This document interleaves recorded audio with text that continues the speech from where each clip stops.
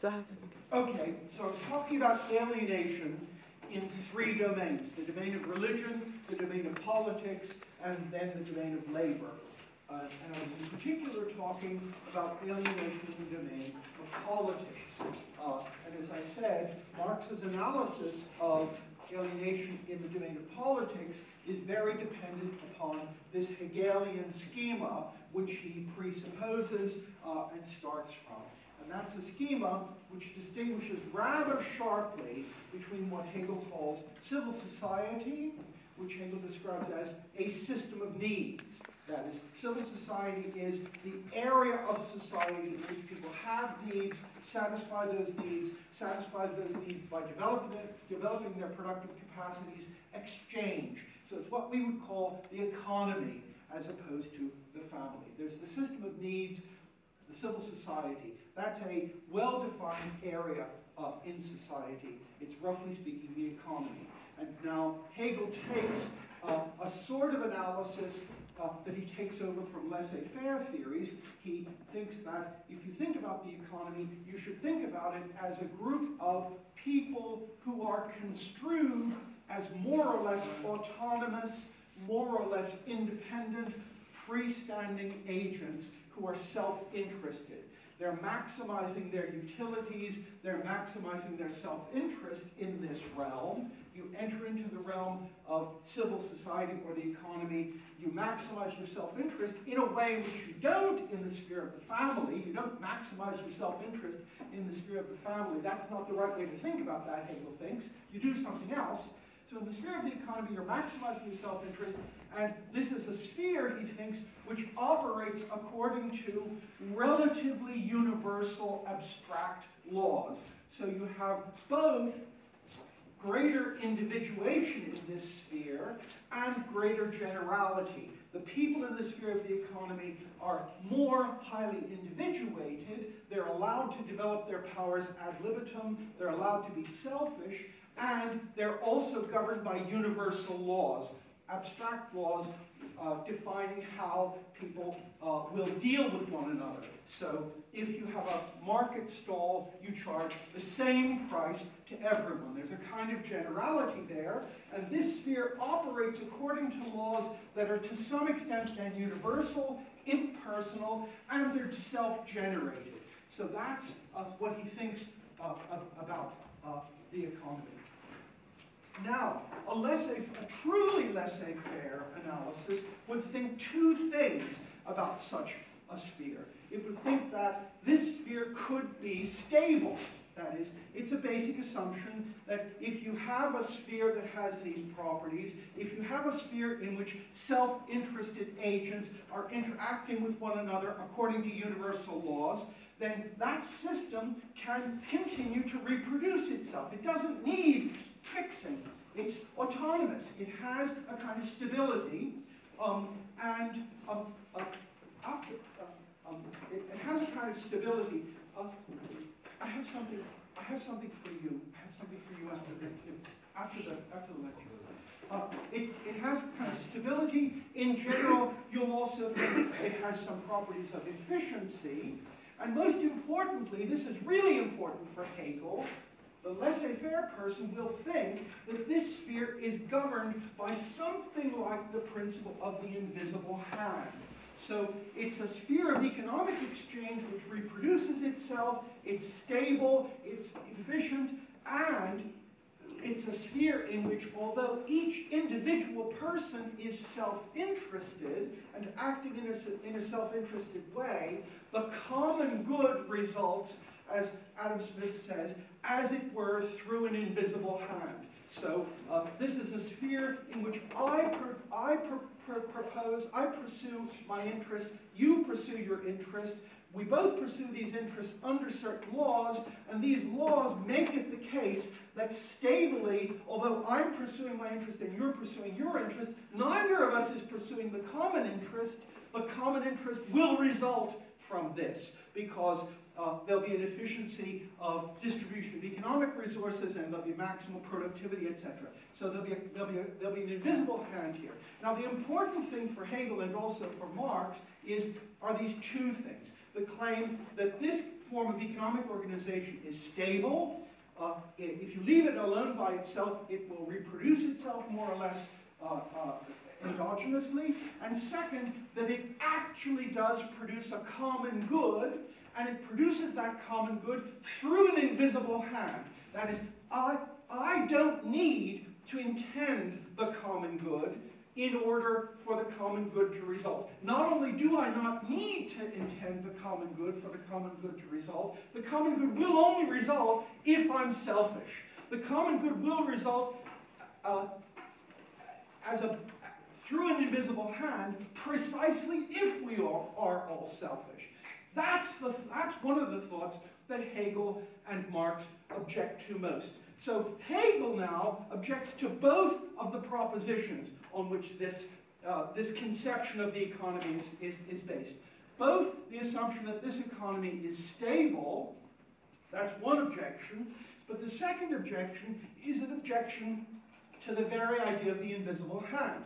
That is, he thinks there's something inherently alienating about the idea that the common good, even if it were to be the case that the common good resulted from selfish actions on the part of the people involved, there'd be something deficient about a form of economic organization that depended on an invisible hand to produce a humanly important result. That is, there's something inherently alienating about the idea that the common good does not result from the intentional action of any person or the intentional action of any group of people. It results, as he says, through an invisible hand. As we don't know that it results, no one puts themselves the task of pursuing the common good. It results precisely from a black hole, as it were, a black process, a black box process, and it results precisely from our being selfish. So there are two, so now Hegel objects to both of those. The first thing he says is, look, this is a realm of alienation. It's a realm of alienation because all of the powers in the realm of the economy are human powers. There aren't any gods coming down and giving us extra powers. There aren't powers that are generated from nowhere. It's all human powers. Nevertheless, if you enter this sphere, you'll see the market laws and the market forces confront you as if they were inalienable forces which were opposite you. So you're alienated in this sphere because you're subject to laws, and those laws, although those laws are in some sense laws that govern human powers and the development of human powers, they have taken on an independence. The laws of the market have taken on a kind of objectivity, and they confront us as something distinct from us. So even if they produce the common good, they don't produce the common good in the right way, because somehow it's part of a non-alienated common good that we know we're producing it. It isn't produced as a kind of necessary byproduct of our all being selfish. So the first idea is this is a form of alienation that Hegel has, is this is a form of alienation. We have market forces that are really our own powers, but they're out of our control and they confront us as something alien. And second, he thinks, and now I can't go into the argument for this, but because if we did, we'd never get any further, but just believe me, he also thinks that it's not stable, because this structure, if it's construed as a freestanding structure, leaves open the possibility of an infinite accumulation of wealth on the part of some people, and an infinite impoverishment on the part of other people. And in fact, the laws are set up in such a way that they don't exclude that possibility. And so this is going to be an unstable structure because people won't, in fact, continue to operate according to the market laws if you get larger and larger numbers of them excluded from the possibility of actually participating in that. So that's a second argument that he has against this. He thinks it's inherently unstable. Now, Hegel's solution to the question of instability, and also his solution to the question of the alienation, is to introduce another structure, or to describe another structure which is introduced here, which is a structure he calls the state. Now, the crucial thing about the state for Hegel is that the state is a social structure which is structurally, that is ontologically and institutionally distinct from the economy. The state is not is not supposed to be part of the economy. It can't be part of the economy. If you think of the economy as inherently the sort of thing that's destroying itself all the time, the state is an external structure which is not dependent on any economic forces and which can and has powers. They are powers which we give it, powers to intervene in the economy from the outside.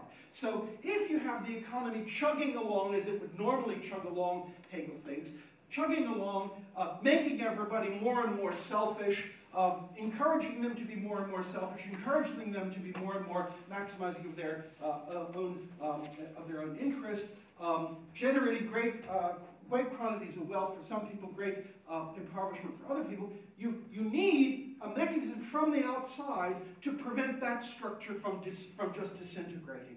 And it can do that by intervening in various ways. So it intervenes to limit profits, it can intervene in any number of ways, but it must be a separate, distinct institutional structure. So the state has two properties, well, three properties. One is, it's a locus of human powers. The state, too, doesn't get powers from nowhere. It gets powers because we have, as Hegel would say, alienated those powers to the state. The king is the king because we accept him as the king. His powers, the king as a king has only the powers we give him. He doesn't have any other powers from anywhere else. So in some sense, the state structure is nothing but human powers. On the other hand, the state structure is those human powers in an alienated form, because they confront us as something which is distinct from us.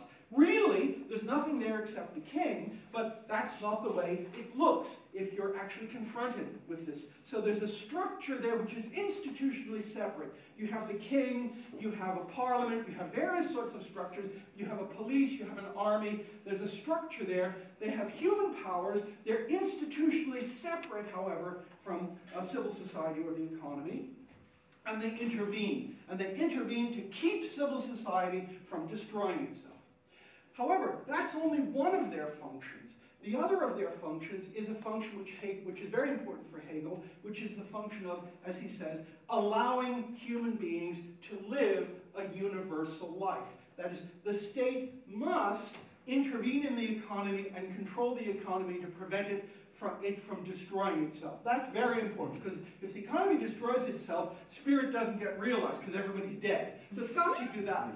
But although it's got to do that, its real function is something different. Its real function is producing a realm within which people can discuss their lives, discuss what's good in their lives, discuss their own arrangements in a way that's distinct from the way they discuss that in the realm of the economy.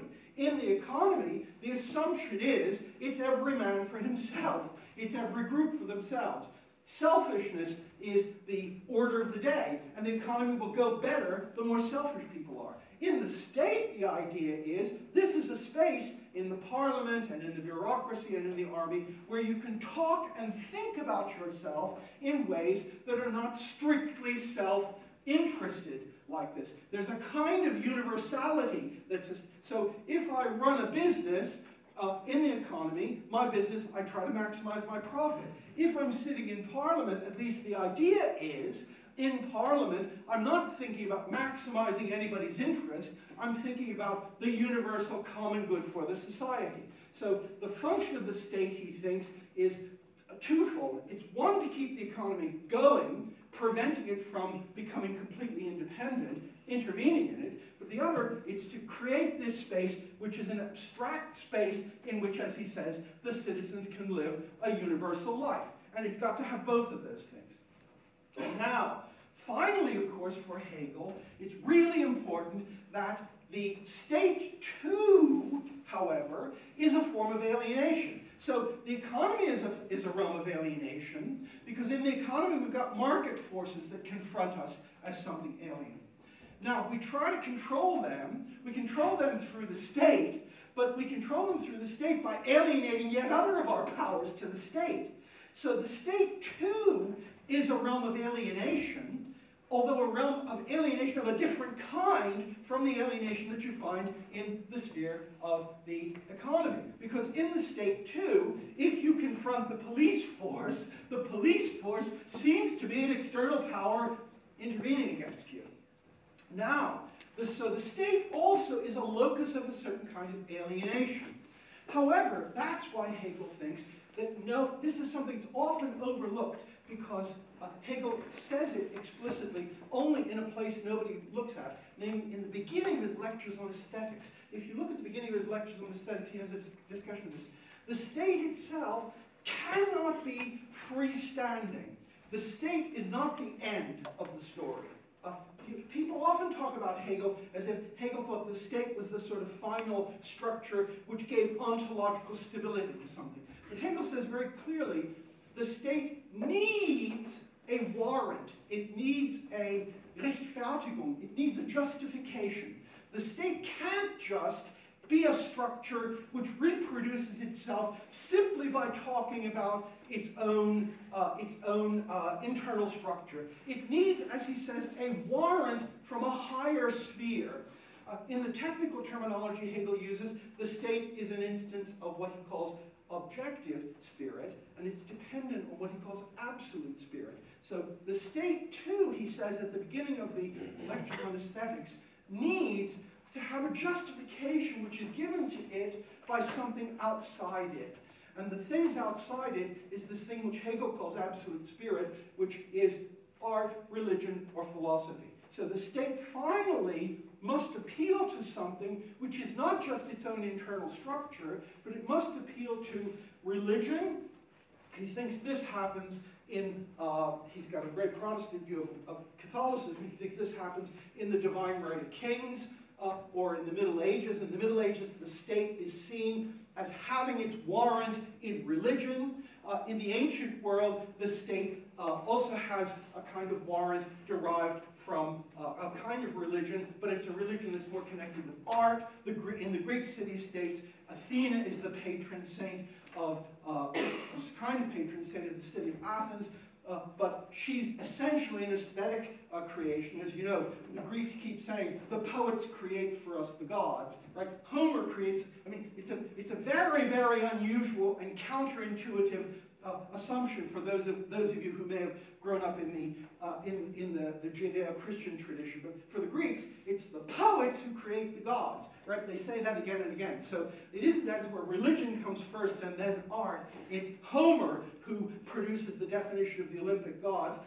And so Hegel says, and so the Greek polis needs a warrant from this aesthetic realm, which is created by Greek religion, which is a form of aesthetic religion. And now Hegel says, but in the 19th century, we've outgrown appeals to art and appeals to things like the divine right of kings. We now need philosophy, which is inherently a theoretical enterprise in which spirit comes to understand itself correctly as in its teleological form, and it's philosophy that gives the warrant for the state. So the state exists only to the extent to which it can appeal to some kind of justification that's given to it from on high. In the 19th century, that's got to be some kind of philosophical warrant. Now, Hegel also thinks that this allows him to overcome the alienation in the state. That is, we encounter the state, and the state is actually a structure of coercive power. It's our own powers we've alienated to it, but we still confront it as a structure of coercive power.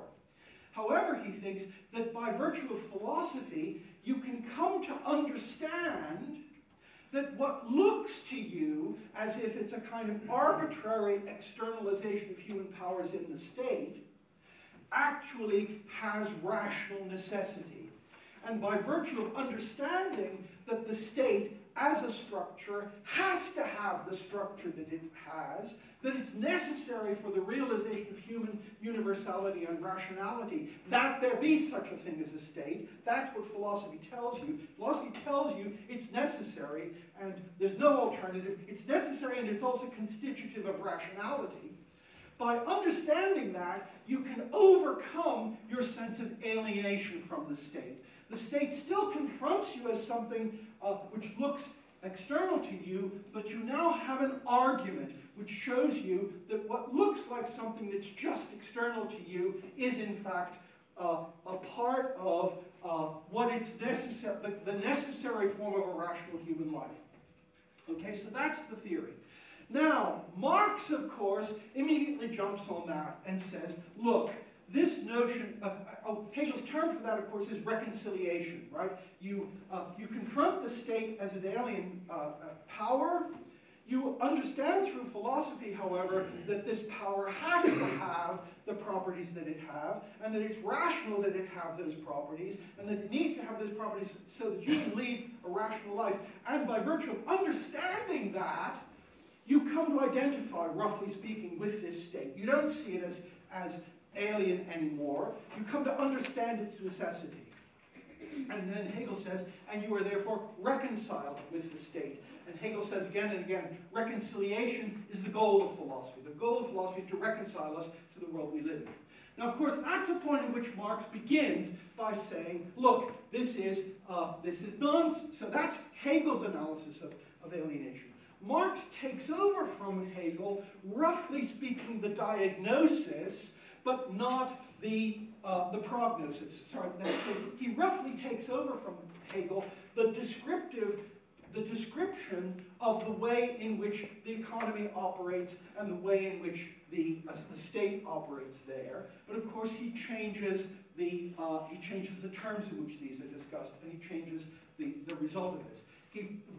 So the first thing he says is that the Hegelian state, in fact, does not allow for a universal life. That is, the Hegelian construction depends upon the claim that in the sphere of the economy, people are self-interested, but in the sphere of the state, there is a realm of universality. The state actually instantiates some kind of common or universal interest.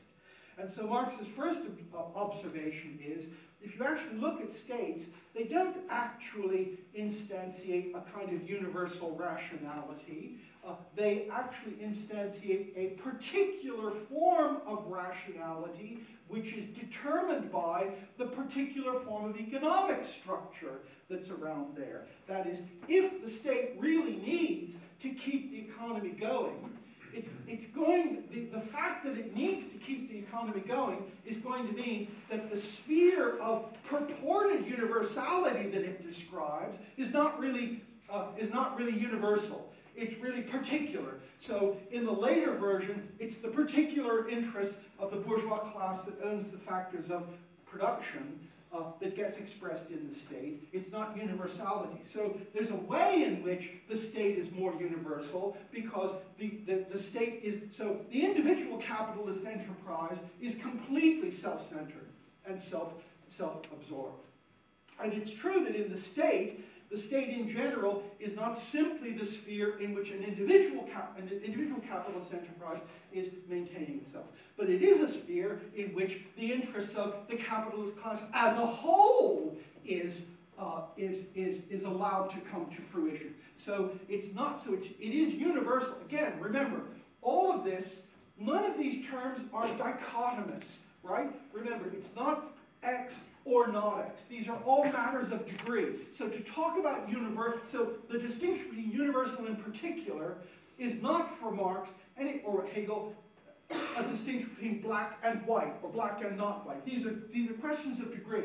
So to talk about something being universal is to talk about it as being universal relative to something else thought as being particular, and that's a question of degree. So it's true, Marx will say, that in a 19th century capitalist state, the state will be, in some sense, a sphere which is more universal than the sphere in which the individual enterprises are all fighting for their lives and trying to maximize profit. It will be more universal than that because it will look at the general interests of the capitalist system, not the interests of this particular corporation.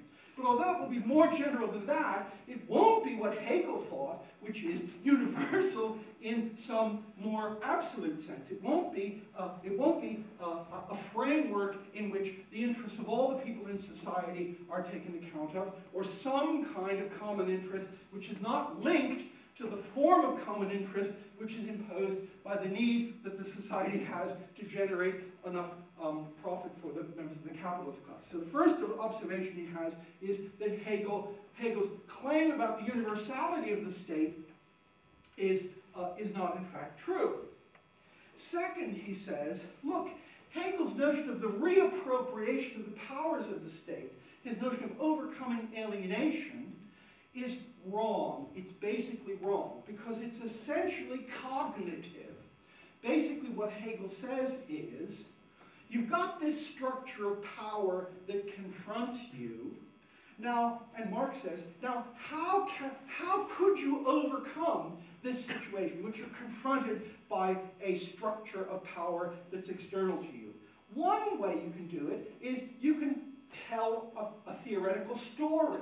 You can tell me a story which tries to convince me that although it looks like an external structure, it actually isn't. So you can have a philosophical argument to the effect that, so Marx says, philosophy has always been basically the camp follower of a social formation. Philosophy has always been the running dog of whatever is the system of organization involved. It has no independent standing. And so you give an argument. So when the policeman beats me up, how do I overcome my alienation there? Do I overcome the alienation there by having an argument, by your giving me an argument to show that there has to be a police there? Or do I overcome the alienation by changing the social structure so that the policeman doesn't beat me up in that way anymore? And so Marx contrasts then the Hegelian project of getting reconciliation with the world as it is by argument, that is by philosophical analysis, and he says what that is roughly speaking, he didn't use this terminology of course, but Freud later talks about identification with the aggressor, right? That this is basically, what he says is, the Hegelian model is basically convincing you to accept a state of alienation, to change your view, rather than actually changing it. And so his alternative to that is that if you really want to overcome alienation, you don't explain to me that alienation is necessary. You don't explain to me that it's necessary.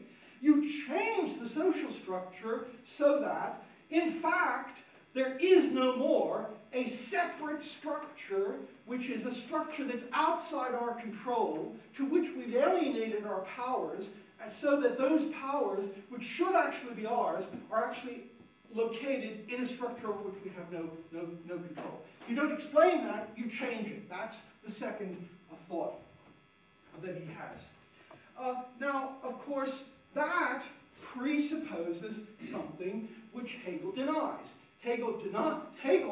You might think of Hegel responding to Marx, of course he didn't because he lived earlier. You might think of Hegel responding to Marx by saying, yes, it would be very nice. It would be very nice to abolish these structures of alienation in the political sphere. It would be very nice. But it's not actually possible. There's a big gap in your argument, Marx, and the gap is you have to show not just that it would be, as it were, desirable to change these things. Of course, all sorts of things might be desirable. Right? Marx himself always says that he's an anti-utopian thinker.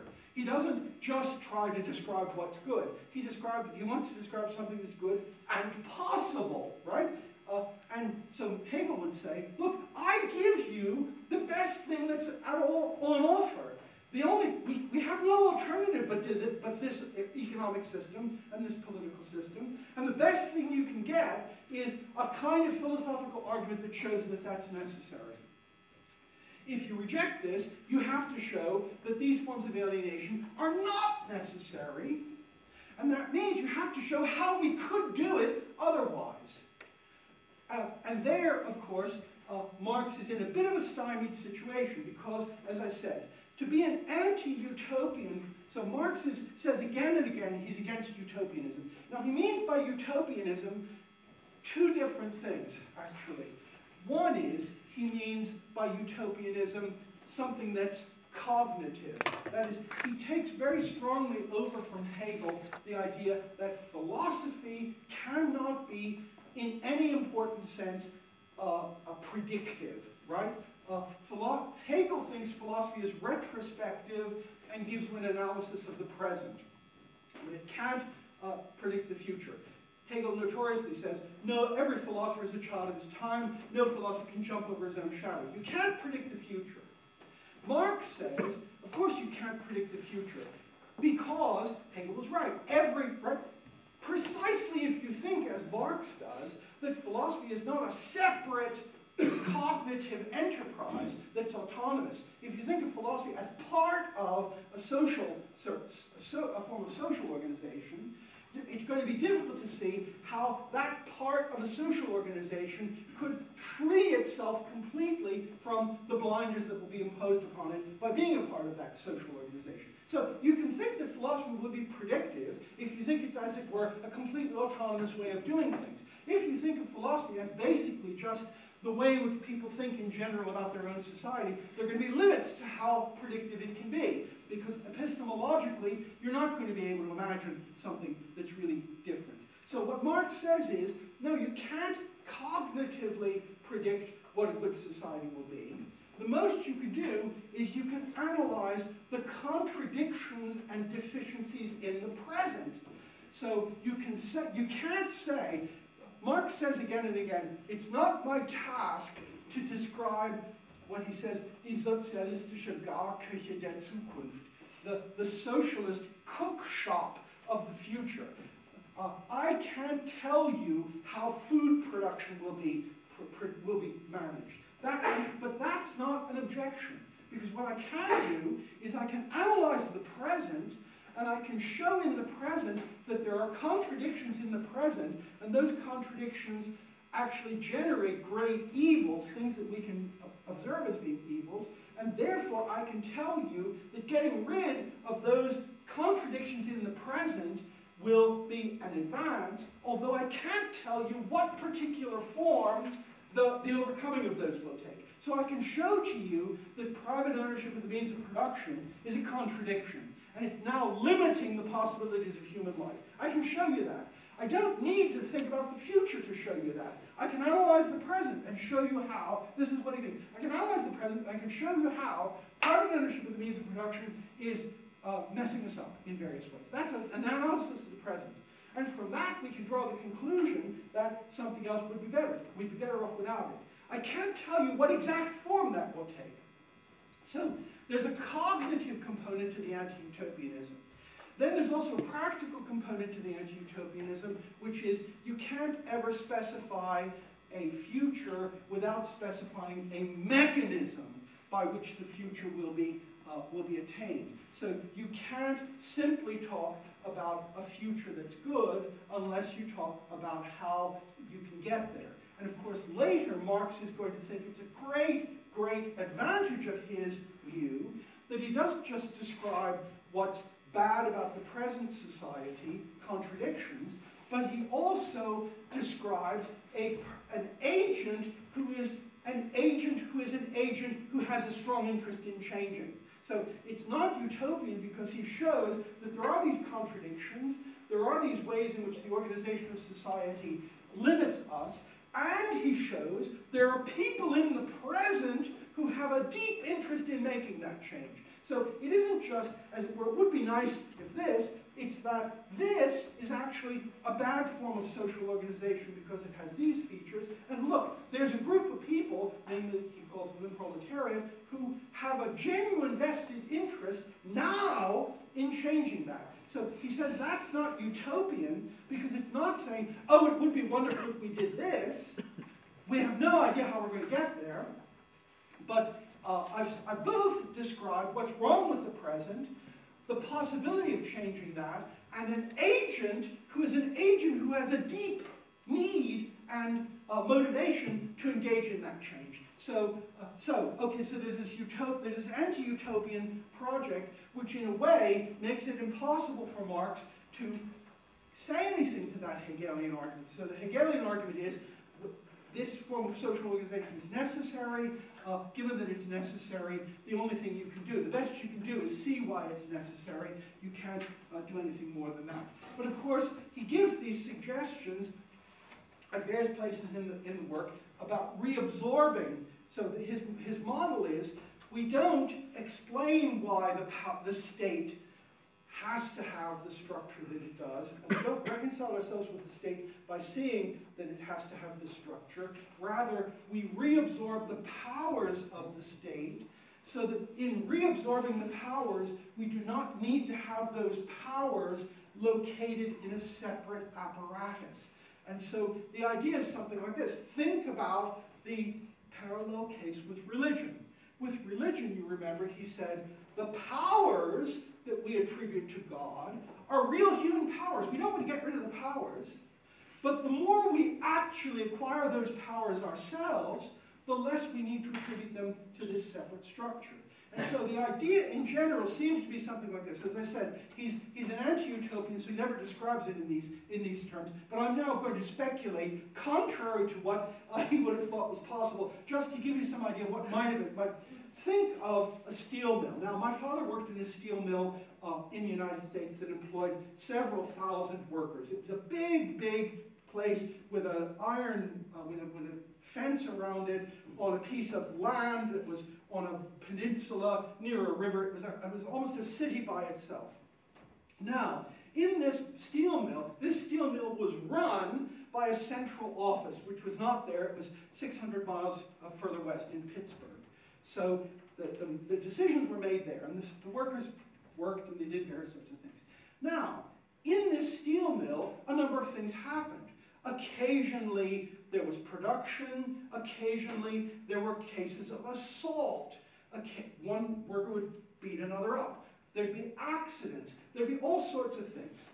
So there'd be an external police force that would come in. If Johnny Jones beat up Jimmy Jackson, the police came and took care of that, and so there was a kind of power there, which was a power of resolving conflict. But that power was a human power, but the power was located in an external police force. Now, actually, it's more complicated because the steel mill had its own police force. There were actually two police forces. There was the internal police force that was owned by the company, and there was the local police force from the outside. It doesn't matter. They're both forms of alienation, different forms of alienation. Now, what Marx suggests is, but imagine that you could reorganize this productive plant in such a way that the functions of the police were still maintained. We still have to have someone who separates two men who start fighting with each other. We still have to have someone who sees that the doors are closed at the right time. We still have to have someone who makes sure people don't go across the railway lines and get killed. We still have various functions that need to be done. But it's conceivable that those functions, the discharge of those functions, is not located in an institutional apparatus which is completely separate. It's possible that instead of there being a police force which comes in from the outside, you have members of the workforce who are delegated for a day or 2 days to exercise the powers of the police. That, I think, is the idea of reabsorbing the powers into the body of the immediate producers again. Remember, it's really important for Marx that all of these powers that are located in the state are genuine human powers, and Marx is historically minded. So he doesn't think we should go back to a more primitive form of social organization. He thinks all the powers, roughly all the powers that the state has produced, are good human powers. They're genuine human powers. They're increased human powers. There's nothing wrong with them. What's wrong with them is that they're powers that are located in a social structure of a certain kind.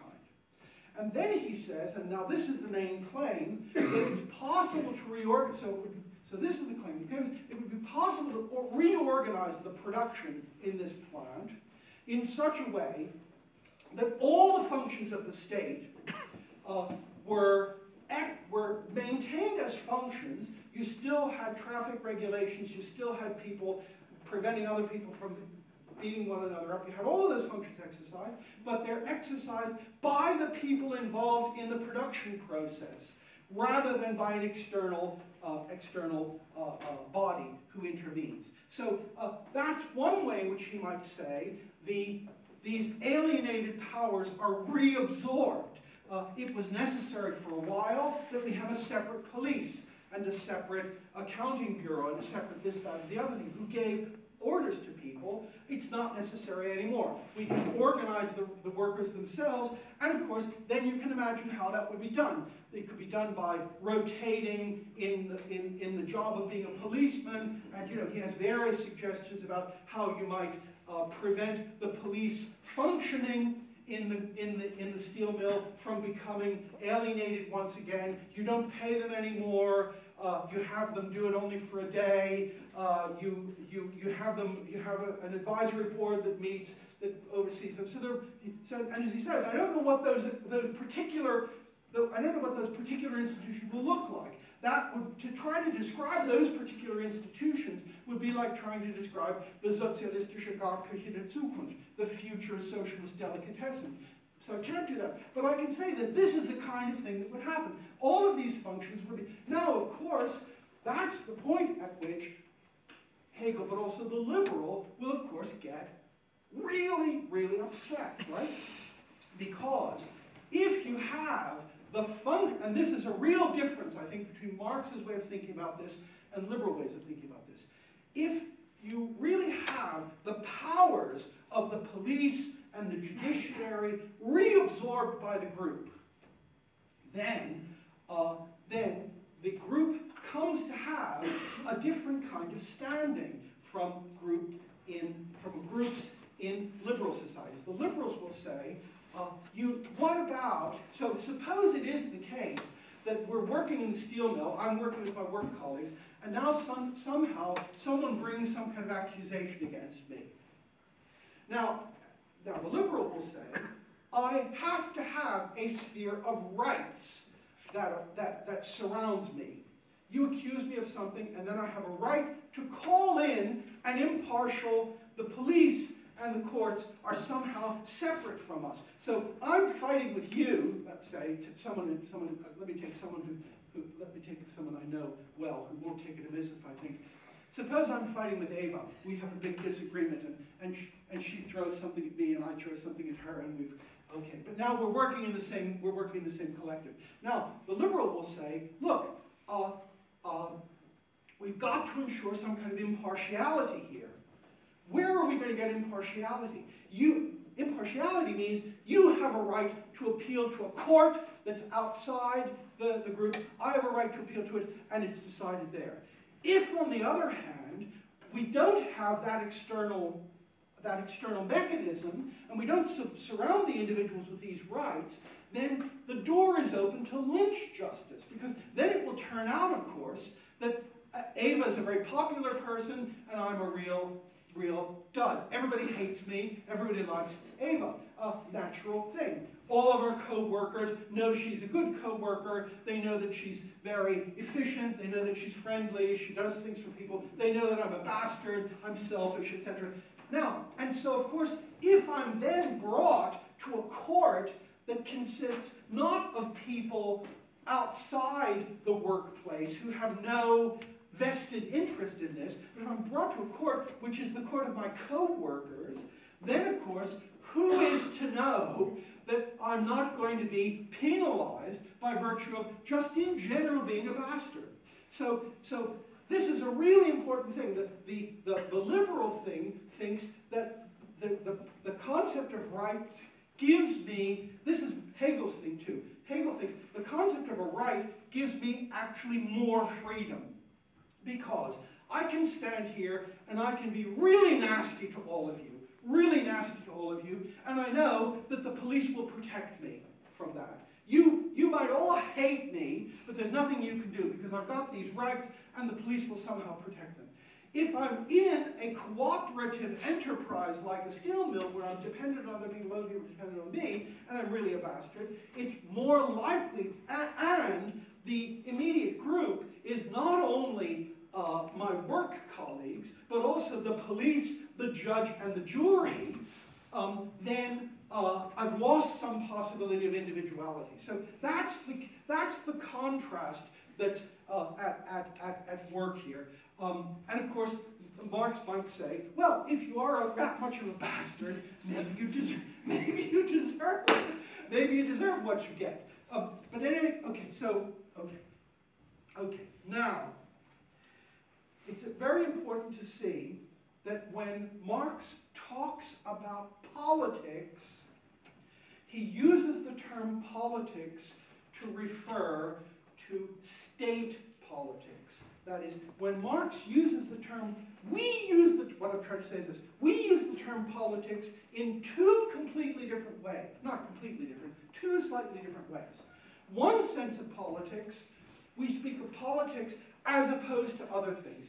Politics means the state has power, the state, politics refers to the exercise of state power, the attempt to influence state power, the attempt to control state power, the resistance to state power. That's what politics is.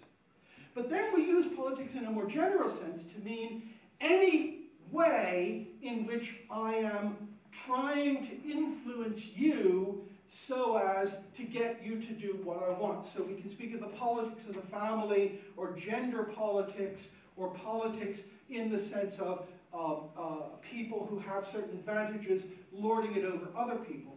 Now, it's really important, the best place to see this is the beginning of Max Weber's famous essay, Politik als Beruf, politics as a vocation, where he talks about these two senses of politics. The general sense of politics in which, there's a general sense of politics in which what we're engaging in now is politics. Because you're all sitting there politely, you're looking at me, you're listening to me, you're not interrupting me, I'm exercising a certain kind of power over you, and I'm trying to control you to get you to do various sorts of things. Now, that might be benevolent, it might be less benevolent, but it's a form of politics. It's a structuration of power. That form of politics, however, is different from standing for parliament, being a judge, etc. So politics as the state apparatus in the narrow sense, and politics in this more general sense. And it's really important that Marx, when he talks about politics and the withering away of the, so he talks, you remember, about the withering away of the state and the withering away of political conceptions of various things. And when he talks about the withering away of politics, the withering away of the state, he does not mean that there will be no people trying to influence other people and distributing power in various ways. When he says the politics will wither away, what he means is the state apparatus will no longer be there. Instead of the separate police and the army and the courts, all of that will be reabsorbed by the immediate producers. Now, in the context of the immediate producers, there will be what we would call politics going on. Because the people in the steel mill, some of them will want to produce more, some of them will want to produce less, some of them will want to have more leisure time, some of them will, there'll be all sorts of decisions that have to be made, but they're not political decisions in this strong sense.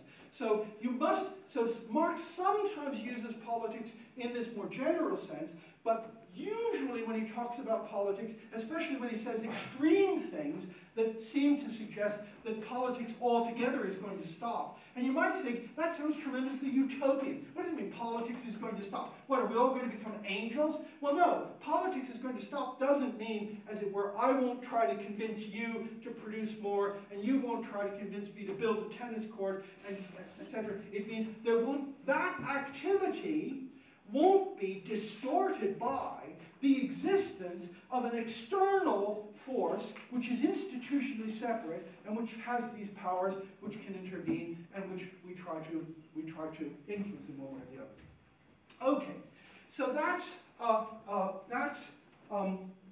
Marx's analysis of the alienation in the sphere of the state, or alienation in the sphere of politics, And that's to be overcome, as I said, by a rearrangement of the social and socioeconomic conditions so that that form of alienation is no longer necessary, because the powers that were associated with this alienated structure of the state are reabsorbed by the society as a whole, and therefore there's no alienated structure which confronts us as something we can't control.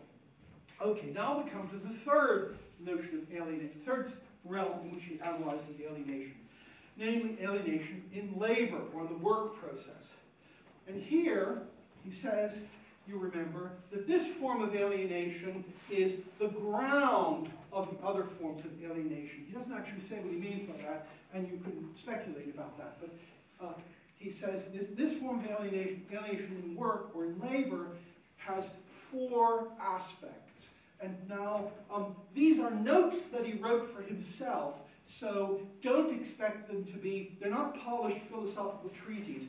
So it isn't the case that each of the 4 is completely analytically, sharply defined against the other. Actually, what he says is there are 3, and the 4th sums up the previous 3. So that you can say there are 3, you can say there are 4, you can say there are 1, depending on how you want to count them. You can count them 1, 2, 3, 4, or you can count them 1, 2, 3 and say the 4th one sums them up, or you can say you can count them as 1 because the 4th one summing them up includes the others. So don't worry about the numbers. I'm just going to go through the numbers, as it were, brutally. First, he says, is there's alienation in the form of work, in that in the work process in the 19th century, the object which is produced comes to represent a power which stands over against me. The object that's produced is an externalization of my powers, and therefore, since it's an externalization of my powers, it's part of me, and ought to be recognized as part of me. But yet, as an externalization of my powers, that object is not something I can recognize as mine, because it belongs to someone else. So in primitive forms of production, in the Middle Ages, I'm a cobbler. I buy the leather, perhaps. I work on the leather. I make the shoe. I put the shoe out, and you come and buy the shoe. I own the leather. I can see myself in that. I own the shoe. I can see myself in that. Then you may buy it.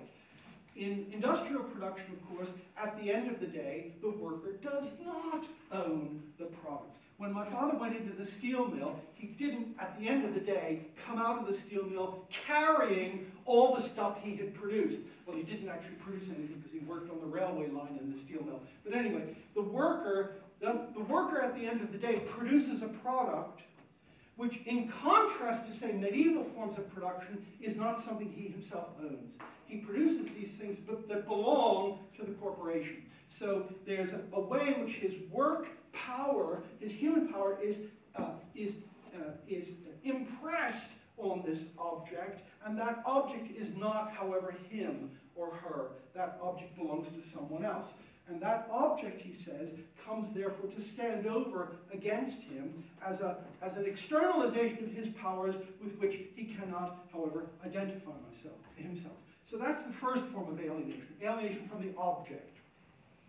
Second form of alienation is alienation from the process, from the productive process. And here again, the idea is that in simpler forms of production, for example, in medieval forms of production, the person, the cobbler, is to a very large extent in control of the conditions of work. The cobbler can start at 6 in the morning and work till 5. He can start at 7 and work till 9. He can take a break when he wants. He has control over the actual process that's involved. Now, you might say, and of course it's right, if he exercises that control in certain ways, he's going to be out of a job pretty quickly. So it isn't as if there's no external necessity there, right? But within the realm, a very wide range of external necessity, the individual producer in the Middle Ages has control over how many work breaks he takes and how he divides his time and how he controls the work process. In industrial production in the 19th century, in the beginning of the 19th century certainly, the worker does not have that control over the actual process. the worker signs up for a working day, and the actual content of the working day is not under his or her control. The people who own the factories say how many breaks can be taken, they say who's going to work on what projects, etc. So the control over the actual process of doing something is also lost. Now the third form of alienation, he says, is alienation of one worker from another. And now this is a form of alienation in which he specifies that the alienation is not only from one worker from another, but also of one capitalist from another. That is, remember that in a capitalist society for Marx, it's not just the workers who are alienated, everybody is alienated. From the fact that everybody is alienated, it doesn't matter, as he says, from the fact that everybody is alienated, it doesn't follow that everyone is equally happy in their form of alienation. So the workers are alienated, the capitalists are alienated. The capitalists might be materially a little bit better off in their alienation, but they're alienated too. And the third form of alienation is that I come to see another person, another worker, not as a collaborator, but as a potential competitor. That is, if it's the case that labor is abundant, there will be competition for the existing jobs. And therefore, I will come to see every other possible worker, not as a colleague who might work with me, but as a person who might jump in and take my job. So I'll be alienated in my social relations to the people I work with. The analog to that, he says, is an even worse kind of alienation in the case of the producers. They will not only be alienated from all other producers. If I produce gloves, I will not want other people to produce gloves very well because I want to sell my gloves, right? So my relation to them won't be collegial, or rather, as Marx says, it will be rational. It will be rational for me not to have collegial relations with them. But more important, and this is something Marx emphasizes in some of the early works that aren't very intensely read. As a producer, it's rational for me to have, roughly speaking, the nastiest attitude toward everyone else that it's possible to have. Namely, what's the worst thing for a human being? Worst thing for a human being is to have an incredible need which they can't satisfy. That's what it is to be unhappy. To be unhappy is to have a really deep-seated need that I can't satisfy. However, if I'm a producer of something, it's rational for me to want that exactly for everyone else. If I produce gloves, what is it rational for me to want?